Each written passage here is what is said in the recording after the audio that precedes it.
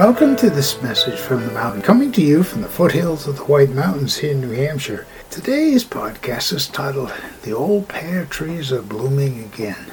Well, they're over 50 years old and pretty well neglected.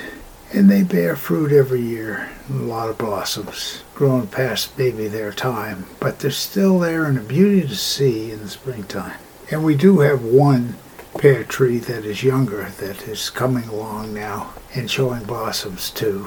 So I think about investments in land and planting. Some of them take a long time.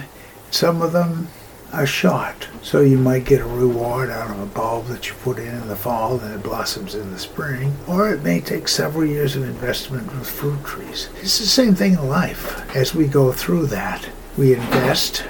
We allow ourselves to put those out to see how people receive what we send out with our positive intentions and how it pays off. And sometimes they keep on blooming, and those ideas and those thoughts for years that come afterwards. Just some thoughts from the pear trees blooming. My name is Michael Hathaway, and this is Message from the Mountain. It is my prayer these words are right and good for you whenever you hear them. Thank you so much for listening.